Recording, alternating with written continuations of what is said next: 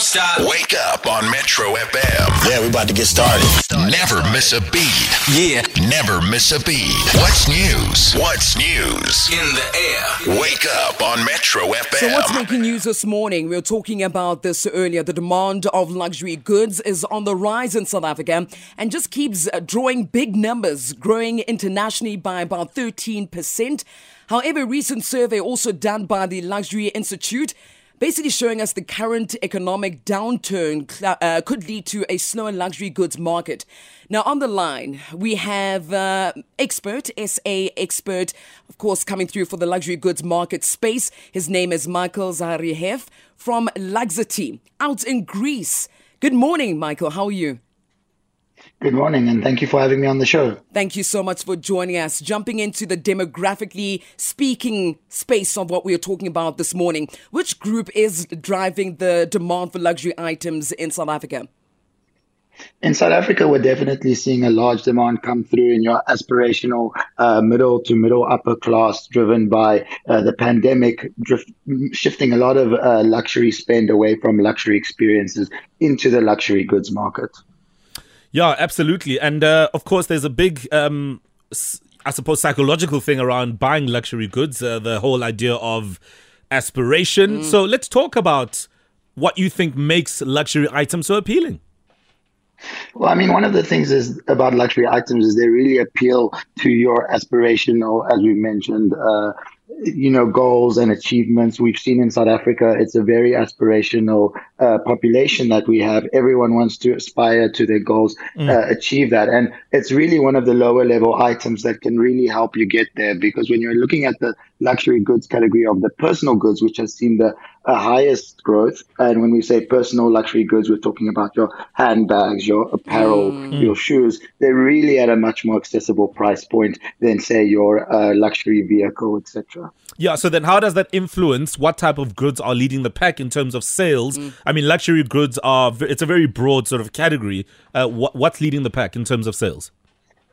Well, when we look, it's always one of the highlighted items is your handbags, because it's so versatile. Handbags are versatile across outfits and across many generations. The other thing is, if we look in terms of brands, what brands are speaking to your everyday South African, we see that brands such as Louis Vuitton, and specifically the items which are a lot, we could term it louder, where the brand is very visible, are very appealing to South Africans, because they want to show that they've achieved this level. They've gotten to the level where they're wearing a Louis Vuitton. Yeah, I mean, all you have to do is look at the Amapiano artists, Michael, to just give credence to your point. Exactly.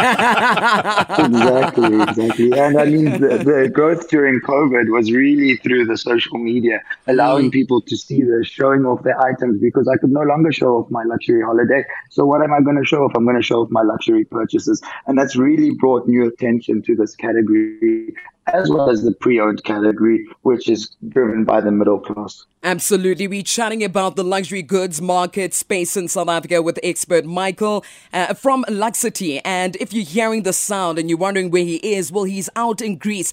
Now, you're talking about wanting to show your destination or where you're at, right? We'd rather show our goods. I mean, we'd love to see you out in Greece. But otherwise, what exactly this kind of appetite for pre-owned luxury items? Do you mind breaking it down? I mean, with the pre-owned luxury items also seeing some growth over the years.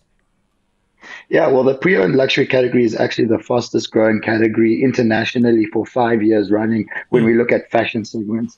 And why this is happening is where the pre-owned category is allowing the middle class or a little bit of a lower segment access to luxury items that they didn't have before. What we say when we say access, it's not just about the discount, but it's also giving them access to payment plans, which aren't available when buying new, and also access to brands which aren't available in South Africa. So we're talking about Chanel and Hermes.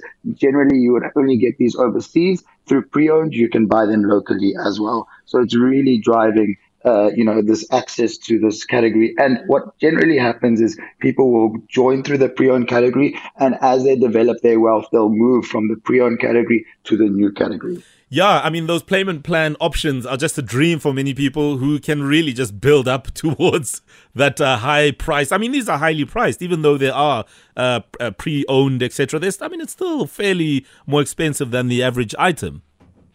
Yes, exactly. At Luxity, our average item at a pre-owned level is selling at 10,000 Rand. So it's Jeez. still quite a high price point when you're talking pre-owned.